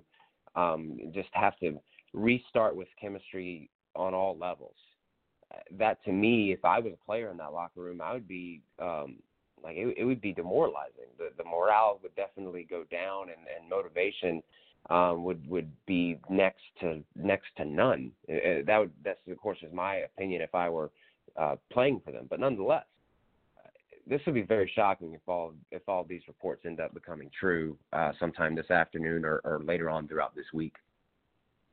Well, I guess we'll have to wait and see. But, of course, Jason Garrett's 85-67 as Cowboy coach, but has won only 2 playoff games since 2011. He's had only one losing season, though, 4-12 in 2015. The 8-8 team, like you mentioned there, was the 4th in his career. Entered the season knowing he had to win, but could not get Cowboys into the playoffs here in a very bad division there of the East, or the least, if some would ask or answer that prayer there. But it is what it is. Look, here's the thing. A new coach who come in, he's going to clean house anyways. So if you knew you are who we thought you were. And that goes back to an old NFL post-conference. You remember that?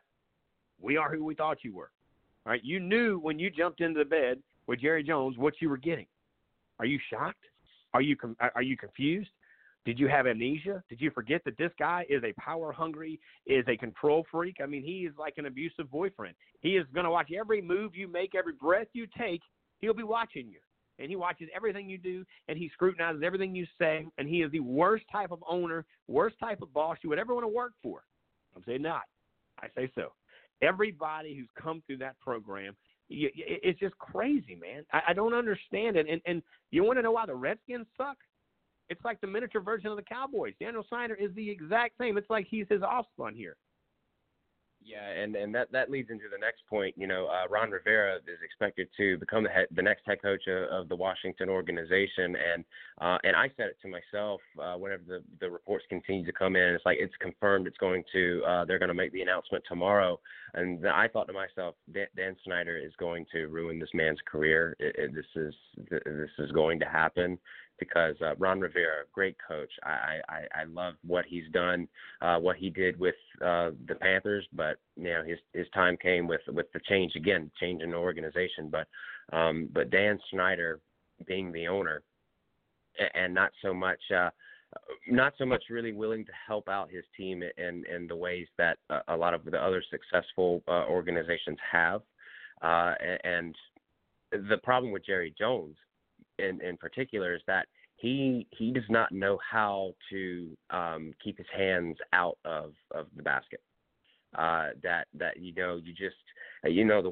wind up car, the wind up toy that you or like you put it like the little slot racers. If you had one of those slot racing tracks, you take the car, you wind it up just a little bit, and then you set it on the track, and then you let go of it, and then just set it running. That's what a lot of these owners do. And any good owner, if there's any problems, that they listen and that they respond accordingly. Jerry Jones has his own radio show that he goes and talks about the coaches, and he leaves these little snippets of quotes that we in the media all across the board, from national to the local levels, that we try to dissect and say, what does this mean? What does this exactly mean? It's like, Jason Garrett's this is going to be his last year. And he's like, we have full faith in Jason Garrett now. And then like all these different things that he says on his radio show over there in Dallas. And, for one thing, I think the last time, if memory serves me right, in recalling this. The last time that the Dallas Cowboys had any success as far as winning a Super Bowl or winning a championship or going very far in the playoffs has been in the 90s when Jimmy Johnson was the head coach. And they were able to go on 2 or 3 Super Bowls there in the 90s and being able to win those with Troy Aikman at the helm. And so let's put all of that into perspective. That's when Jerry Jones, I believe, was not so much involved in football operation. Now, as the years have gone on, and then Jason Garrett has been the coach for 10 years now, I do believe that now, if it's not it's and they decide to give another year to Jason Garrett, then Dallas Cowboys are shooting themselves in the foot here, because it's almost been the same results. And I don't think that Jason Garrett's a terrible coach, but it's a matter of the personnel that he's put around, and then you have an entire Cowboys fan base, the entire Cowboys nation, basically being weighed down on this man's shoulders.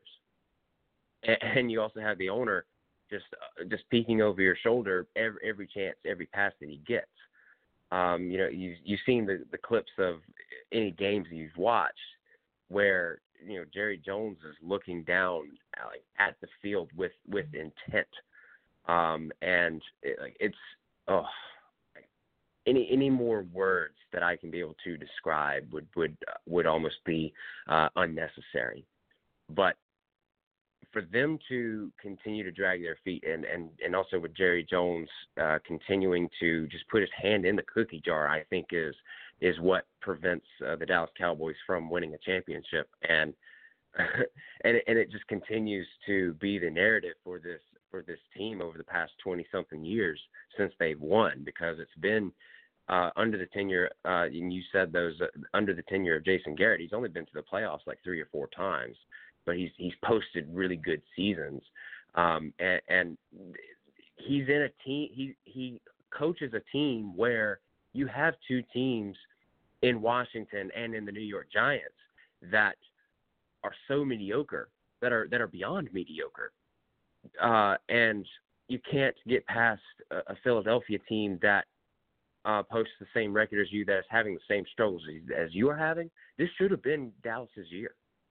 But unfortunately, it hasn't been, because of coaching, because of the entire organization as a whole, and we can go on about this forever and ever, amen. But we know the problems that are there, and we in the media have a tendency to focus on those problems, in particular, and continue to bash on them. But Jerry Jones has a decision to make.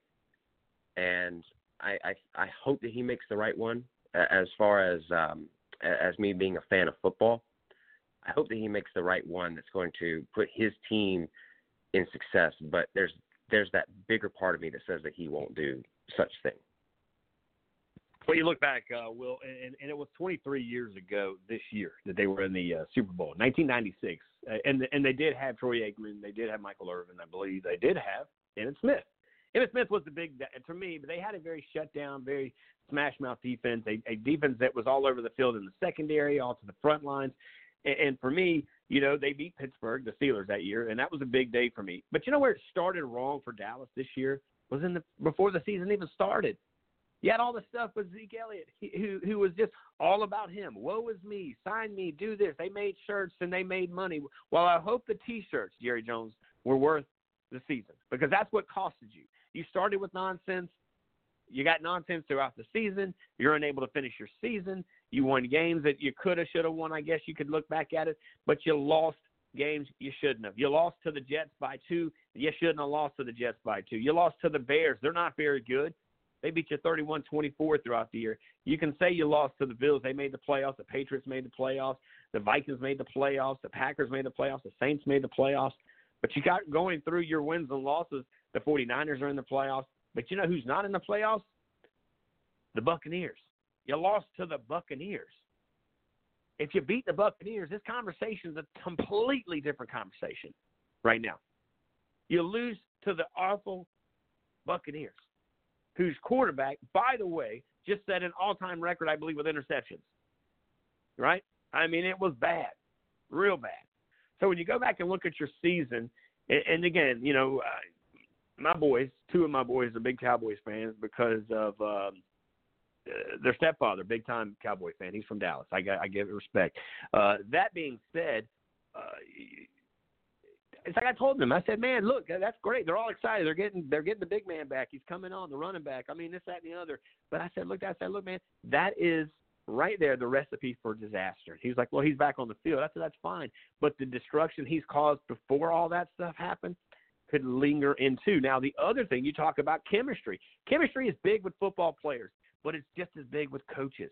You can't believe for 1 minute that if other people aren't buying into to what this head coach is doing over at Dallas, you know, and they're getting all this rebuttal and all this conversation that they're on other coaches. You've been in jobs before where there's always been that guy that's in the locker room or at the office over at the water cooler who's starting a rumor, who's starting this and doing that. Shame on the guy that tweeted out to whoever put out that we're all fired.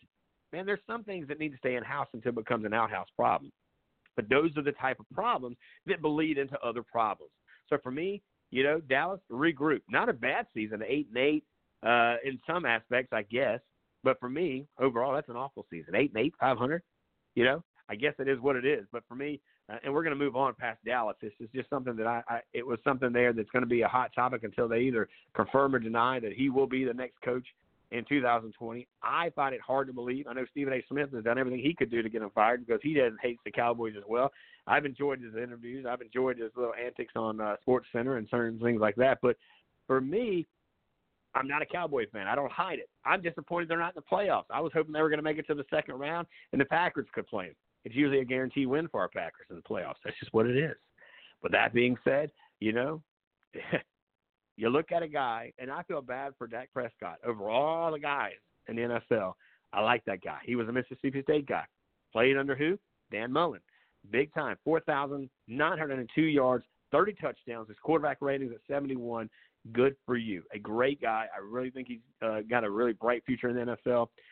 They also had Amari Cooper, former Alabama Crimson Tide guy, wide receiver, over 1,100 yards, 8 touchdowns, 79 receptions. I don't think he lived up to his hype, though. And, of course, Ezekiel Elliott. Zeke, quit being about you. Start being about the team, and you won't have to worry about an 8-8 team getting you in the playoffs. Yeah, the chemistry in the locker room, I think it's okay. It's just I think when you were saying all that and talking about the personnel, my mind just kept going back to utilization. Like how are the coaching using all these players? Dak is a great player. I don't think that he's elite like most of these, like either some of the Cowboys fans or a lot of the people that think that somehow categorize elite. But Dak is a great quarterback. He is a starting caliber quarterback. He's been reliable. He's been there. He's been great. I think that he hasn't missed a game in his entire career as a Dallas Cowboy, as long as he's been the starter. Or as long as he's been able to play. You have Amari Cooper, who he kind of hit a snag this year. He was traded away from Oakland, I think, last year, and then they bring him back They bring him back again this year, and now he's going to become a free agent because of his contract expires at the end of this has expired at the end of this season. And then you lock up Zeke for what? You spend all of this money on him. That I personally believe that you don't benefit if you pay your player this much money and this much guaranteed. That if you try to get rid of him, that's going to be a lot of lost money. But regardless, I think that that's just way too much to pay for a running back. Now Zeke was, and I don't know this for sure, but if Zeke was just still complaining about with contract negotiations. How he was treated throughout the whole thing, and he went to Cabo or wherever, and was working out there, and so I think it still proved that he wanted to play, and then like this whole facade was surrounding him in this contract extension or whatever was just to keep the Dallas Cowboys in the national conversation all throughout the off season or the preseason into the regular season, and anytime, and this is always true, anytime there's a set number of how many times that Zeke touches the ball, and the correlation of if Zeke touches the ball this many times, if it's more than this, the Cowboys usually win. If it's less than this, the Cowboys usually lose. And it's been that factor of okay, so how many times do they utilize Zeke? Are they protecting him long term by not giving him that many touches and trying to take care of his body, or how are they using him otherwise? If memory serves me correctly, and granted I haven't watched a lot of Cowboys games, but the ones that I have, I've seen that they don't utilize him in a wide receiver position as much as a lot of these other running backs in the NFL. They utilize Saquon in New York as a running back option. So is Christian McCaffrey at Carolina. I think that Todd Gurley was one there in Los Angeles. I would even think Nick Chubb is one as well. But you look at all of these players, the running backs, and we're talking about the running back position possibly dying out or being dead. But you need that run game continuously in order to shake things up on the offensive side of the ball to keep the defense on their toes. How could I forget Aaron Jones of Green Bay in the game against Detroit? I think that he was targeted 3 or 4 times, and he caught it 3 or 4 times. He was targeted more than that because that game was just a heart attack for us Packers fans. Watching Aaron Rodgers overthrow his receivers by inches each and every time. But I digress. Again, it's going to come down to coaching and how they can be able to utilize the players that they have right now, and as well as Jason Witten. I can't help but to think, where's Jason Witten going to fit into this conversation? Is he going to come back next year? Because this is a 1-year deal for him. Is he going to come back and be in a leadership role? Is it possible that he becomes a coach for something? Because Jerry Jones absolutely loves some Jason Witten, and Cowboys fans love some Jason Witten too. Again, it's just going to see how this tree shakes out and where the pieces fall. But until then, the talent's there. It's just a matter of how you're going to use it and the chemistry that's going to be there.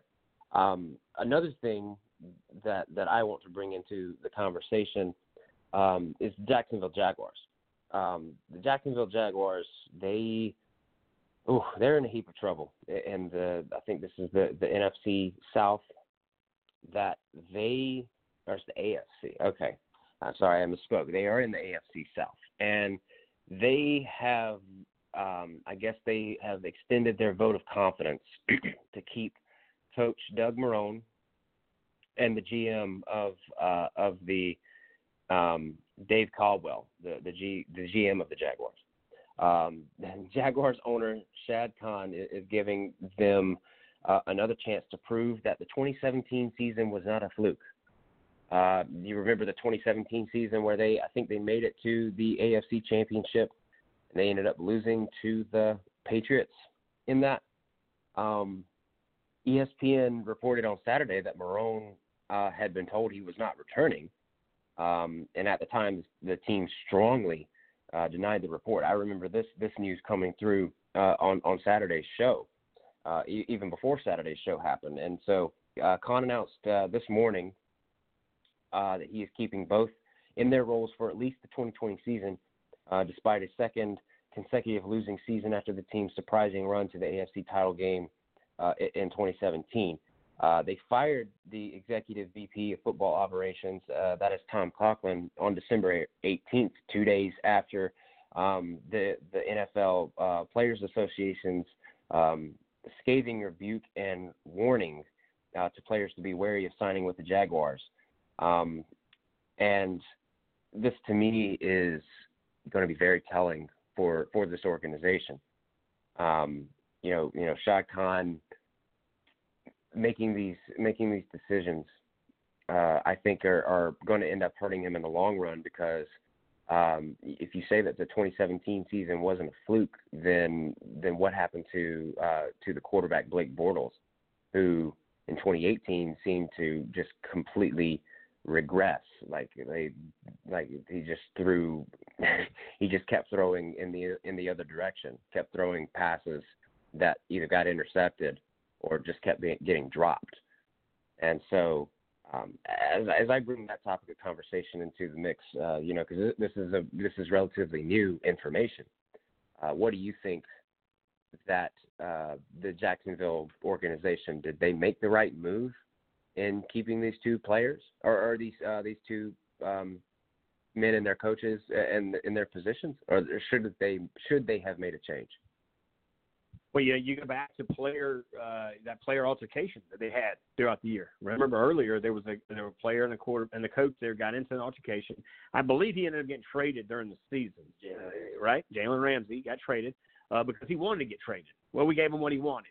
You know, the one thing you can say what you will about Chucky, and Gore said that's the head coach over there at the Oakland Raiders. Look, you're not going to tell Chucky how to run the show. Remember when he was at Tampa Bay? Remember was it Keyshawn Johnson?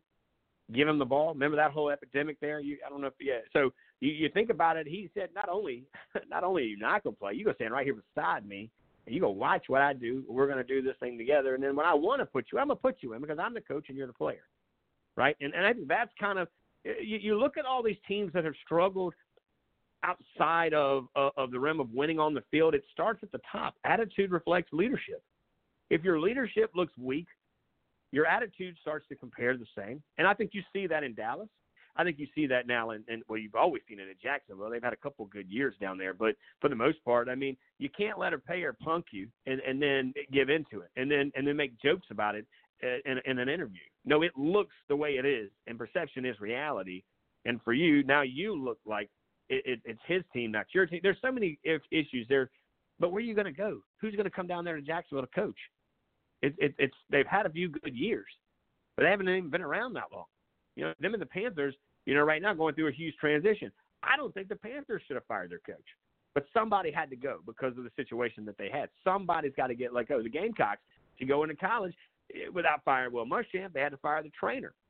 And that's another conversation that we may get into this week too, is this is the biggest year of injuries I've ever seen in college football, and I haven't paid attention to it as much in the NFL, but I've seen more injuries list as long as some of the rosters. That's a concern going into 2020 that they really need to look at. So with that being said, I'll tell you this. I don't think it mattered. I don't think it mattered who they put in that film right now because there's so many other things within the walls of this organization that is just one of the many little problems that they got to take care of. Yes, the coaching is the tree. But in NFL, unlike college, you fire the head coach, it handles 99% of the problems. In the NFL, that's not the way it works. You got the general manager, you got the head coach, you got all these different positions. It's the old "don't talk to me, talk to my agent" league, right? That's why college coaches stay in college because they can still be somewhat hands-on. And in the NFL, it's not that way. In the NFL, it's who are you talking to? Talk to my agent, bro. I'm out. I'm gonna sit out for the next 3 weeks. That's how that works. Yeah, I think I've learned it very quickly that if you don't know the owner's name or the general manager's name, then that team must be doing a very good job with their football operations and what they're doing. Another one that news came down the wire yesterday morning. This was at 10 o'clock shortly after we got off the air yesterday morning. But Pat Shurmur, who had been the New York Giants head coach for 2 seasons, he's out, and his record's not good. His record was not good at all while he was there. And I mean, I think that this is a good step forward. A lot of people said that Pat Shurmur did not deserve the starting job to begin with, but nonetheless, Dave Gettleman, who has made some very questionable football moves over the past season, I think that their investment in Daniel Jones has proven somewhat worthy, despite the early season snag. Whenever they put him in, he looked promising, and then started throwing so many interceptions in that one game or that stretch of games. Before that, getting rid of Odell Beckham, going to Cleveland, which is a whole nother dumpster fire. But just a lot of the questionable decisions that Dave Gettleman has made over the past couple of seasons. And not to mention that there's a report that Eli is looking to retire instead of being a starter somewhere else or being the backup still in New York. That's the decision that he's going to have to make on his own. And again, I don't know much on the front other than just that information that he is considering retirement and doesn't want to become a backup in the NFL. Now he is contemplating, but if he does return, it almost certainly will not be with the Giants. He turns 39 this Friday, in fact. He turns 39. He spent all of his 16 seasons with the team that traded for him during the 2004 NFL draft. But again, he is not interested in being Daniel Jones's backup next season. Your thoughts on the Giants, just the whole Giants organization, the tree, the new coach that they're going to be looking at or looking for. The rumor was that Baylor head coach Matt Rule was being looked at by the New York Giants to possibly come and play NFL, but that Baylor coach is not interested in becoming an NFL head coach. So he would rather stay and continue to build the house that he is repairing in the Baylor Bears organization. So, Richie, of course, you knowing more than I do a lot on this front. What do you think about it? Like, please enlighten me, because again, I'm still a very young and curious mind. I would like to know what the thinking with the New York Giants is with this firing. Well, for the Giants, again, it's they had their run. They've had some good coaches go through there. Bill Parcells was one guy that will always go down as one of the great coaches for the New York Giants organization. They've had other guys way before my time as well that I know did some great things. But here's the thing. I don't blame Baylor's coach. Stay there. Dude, why would you? Why would you leave an organization that you've got a lot more control, a lot more naysay? You can control the players. Why would you go and run a daycare? Who wants to leave their job to go run a daycare? No, there's nobody. Okay, I'm not going to leave Southern Sports Central. I'm not going to leave the confines of this studio and go run a daycare tomorrow. This is not going to happen. I don't want to try to rally the cats in the yard. I just don't want to do it. It's like free range chickens, man. It doesn't make any sense to me. So my thing is, again, the NFL is a lot more. It's a heck of a lot more complex than it is in college. In college, there is the head coach, there's the OCs, the DCs, and then they kind of go through the list. Now, yes, there's an athletic director that they have to go through, but for the most part, it's pretty much cut dry. In the NFL, there's the VP, the president, the this, the that, the everything else, you name it, right? And they all have agents too, by the way. Not everybody has an agent. Even your water boy has an agent. I mean, my God, everybody. The mascot's got an agent. You don't get to talk to nobody without going through somebody. Why would you want to deal with that? So to go to the Giants, what do they do? I don't really know what they do. Do they get a consultant? Do they get somebody in there like a Bill Parcells to be a consultant with them, to help them a little bit, to do something? Again, the NFL is in a really weird state right now because we've seen a lot of great coaches come through the league and really do some really great things. You even look at Bill Cowher. Remember what he did with the Steelers. I mean, it seems so long ago that he was standing on the sideline. But you listen to a lot of these great coaches now who are now in different TV station studios doing pregame and postgame and halftime shows, and you hear how they're talking about some of these coaches. Now, for example, you do see what Baltimore Ravens coach is doing over there. You guys doing a great job. He fits. He's in the system. He understands it. There's a lot of questions whether his brother is a better NFL coach than he is a college coach. Well, I don't know, because he did have a pretty good year as far as college is concerned this year. Now, this story will be told tomorrow when they play Alabama in a big game that means a lot for Michigan. Trust me, for them to go down into the state of Florida and win that game would be big. But there's so many other teams out there right now that have problems. The entire NFC East, minus maybe, and I say the word maybe, the Eagles have a pretty decent situation, have a bad situation down there. You look at across, just overall, I don't know. I guess the one, and again, taking off my Green Bay Packers glasses, they look like geniuses. They look like geniuses. They have the youngest coach over there. He's doing his thing. Now, he's doing it with some other players, and he's doing it with a lot of momentum from things that were built up to, but it is what it is. He's winning the games he needs to win. He's handling the business he needs to win. And maybe some of these losing programs, it's just as simple to go say, look, what are they doing over there? how are they winning? Maybe we take a play out of their rule book or their playbook. I don't know. But the one thing I do know is that's something that I think going forward that you're going to have to look forward to getting into, of course, all of those conversations. But we do want to get into this before we get off the air here, of course, and just kind of look at the games happening this Saturday into Sunday. This weekend is Wild Card Weekend, of course. The AFC will kick it off on Saturday. Number 5 Bills going on against number 4 Texans. That's going to be an ESPN game at 4:35. The Bills coming in. Honestly, I think they got a pretty good pick here to go against the Texans. The Texans, however, won their last game of the year. Lost their last game of the year. They lost their game, by the way, to the Titans. So is that going to have any layover there with the Bills? That'd be interesting to see. And then at 8:15, the Titans take on the Patriots. That one, of course, on CBS. We'll get more into that here going into the rest of this week as we'll continue to bring you 2 solid hours of Southern Sports Central. And then on Sunday, January 5th, you got the number 6 Vikings seed against the number 3 Saints seed going on at 1:05. That's going to be a Fox game. And then the later game is on NBC, the Seattle Seahawks taking on the Eagles. Out of these 2 days, the 2 games that I'm looking forward to watch the most are probably going to be that first game on Saturday, the Bills and the Texans. And then I will be interested to watch and see what's going to happen with the birds here. Who's going to be the bigger bird, the Seattle Seahawks or the Philadelphia Eagles there, Will? Yeah, this is going to be a very interesting weekend, Saturday and Sunday games for NFL Wild Card weekend. Real quick with Buffalo and Houston, I think that it's going to be a question of which offense can be able to produce the most. There have been a lot of questions surrounding Buffalo's offense and what they can be able to do and produce with their quarterback there at the helm, and that quarterback being Jay Allen. Deshaun Watson being such a great player right now at the quarterback position. But there are a lot of questions as regards to the Texans and their notable players with injuries. Kenny Stills is a wide receiver.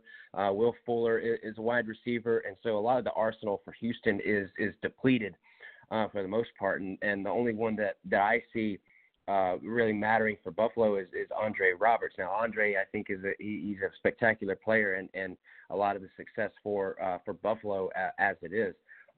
In Buffalo, they are 6-2 on the road. And it's going to be interesting to see what this game will look like for them, and again, what their offense can be able to do. Now, Tennessee at New England. This is another one of those. This is going to be a very telling. It's going to be a very telling game, especially for New England, because the way that they lost to Miami at home in Foxborough for the first time in years that they lost a game to Miami in Foxborough. Again, this is going to be very telling for Tom Brady and the Patriots, because this has been a Tom Brady that we have begun to see digress. He's begun to regress. That he's last year obviously we all thought, oh, has he hit that slope? Is he finally not a good starting quarterback now for this season or for this organization? It's going to be hard. And New England is not riddled with injuries as much as Tennessee is, and the Patriots they have lost 3 of their last 5 games, whereas Tennessee they have won 3 of their last 5, including going to Houston and beating a Texans team that has clinched the division the same as Tennessee's. Now, New England is favored by 4.5. And the over/under spread is the over/under is at 43.5. So I think that the Patriots will have no problem putting away Tennessee, but it's going to be telling of which offense is going to be greater, and is Tom Brady going to be able to overcome those deficits. Now, New Orleans, they did not clinch home field advantage all throughout the playoffs, but they are hosting Minnesota, and Minnesota is coming with a lot of momentum. They had the questions earlier in the year. They are 10-6, and they're good enough for the 6th seed in the playoffs, going to New Orleans in the Bayou, in the Superdome, where it's very loud, very there. It's your presence is made known if you're a fan. Just how the sound is so deafening to the ears of the opponents. And so I think this is the one sliver of hope that the Saints have in regards to a home field advantage in the playoffs. This is the game, and I think if they're going to show up and show out, New Orleans is favored by 8, and for good reason. They have Drew Brees, they have Michael Thomas, they have Alvin Kamara. They have all those tools necessary to be able to win this game. And then the last game on Sunday, Seattle at Philly. Seattle comes in with the better record, of course, 11-5. They are going up against a 9-7 Philadelphia Eagles team, and Seattle is favored by 2 points. Reason that being why it couldn't be more. Well, you have an injury in Michael Kendricks. He has been ruled out for this game. He is a linebacker for the Seahawks. That I think he got injured in the other night's game against San Francisco. If not, then it was before then. But he is a key piece to the Seattle defense that's already struggling with with questionable injuries on that end. You have a safety in Quandre Diggs that is still questionable, and then Jaron Brown is a wide receiver for the Seahawks, and he is doubtful to appear in this game at Philadelphia. Now, it is going to be very telling of which team wants this more, and I think the Seattle wants this more because they are the first team out. They are the first wild card team out, and they are going to have to go on the road and be able to play in these games each and every game to begin to make a run and be able to make an effective run. And so it's going to be a decision of who wants this more. Seattle, again, favored by 1.5 or almost 2 points, and the over-under is 46. We'll see, because this game has a lot more to carry with it. If Philadelphia wins, then this is proving that the NFC East is a little bit stronger than we all thought. But still, a lot of doubts heading into this game for the Eagles. That's my breakdown of these 4 wildcard games and a great weekend of football coming up. That, quite frankly, we just need to sit back and relax and enjoy the show that the NFL gives us. And I tell you what, you give Will a little bit of speed there, and he runs with it and style. He's kind of like the Bear, Southern Sports Central. This guy's a number guy. He's a stat guy. He's the guy that's going to look in between the numbers there. And again, I'm with him here. I am curious to see whether the Eagles are going to be as good as maybe they could be. The problem they've had, and I mentioned this with college rosters, is the injury bug. It bit the Eagles pretty good this year. I think we kind of forget that sometimes when we're looking at the Eagles. Even looking at Alshon Jeffries, their number one receiver, one of the best receivers there in the league, he's been injured all year long. He's dealt with a lot of different things. They've had quarterback things going on. They've had a lot of things kind of going wrong for them. But that game, 4:40 on Sunday, I'll definitely be glued to the TV on Sunday evening watching that one. I will, of course, watch the Vikings and the Saints. I think the Vikings are a lot better team than a lot of people giving them credit for as well. They actually could go into the number 3 seeded Saints and win. It's going to be a tough one on Sunday. But again, that Bills-Texans game very much sized up together. You look at statistically the way they kind of put each other up. We'll wait and kind of see how this one goes. And I don't know. I mean, the Dolphins did beat the Patriots, so anything can happen. But it was also a weekend that I don't think they really cared much about as far as the Patriots are concerned. And meanwhile, the Dolphins are like, look, hey, we can get us a dub here. We can beat the team as the Patriots. It's our rival in the division. But did it mean anything? Or did it hurt them more than it helped them by winning? I don't know. But what I do know is they got to celebrate a victory there at the end of the year. And Miami Dolphins fans shoot anybody. And the only thing they do down in Miami in winning is high school football. So you look at it that way. We'll be back live. I'm contemplating the time frame tomorrow. So you want to follow us on Facebook at Southern Sports Central and on Twitter at SO Sports Central. We got a few things kind of in the pipeline right now that we are looking at. We'll release that here by the end of the day. So you want to follow us there on those avenues to kind of catch up with us. I do want to thank all of our sponsors here who have done all that they continue to do here. We thank you guys for all that you've done to help us do what we do. We wish you guys a happy New Year. Stay safe. Be smart. Pick up the phone and call a ride. Don't put yourself in a situation that not only affects you, but affects the other person on the other side. On behalf of myself, Will Porter, I'm Richie Altman. God bless. Take care.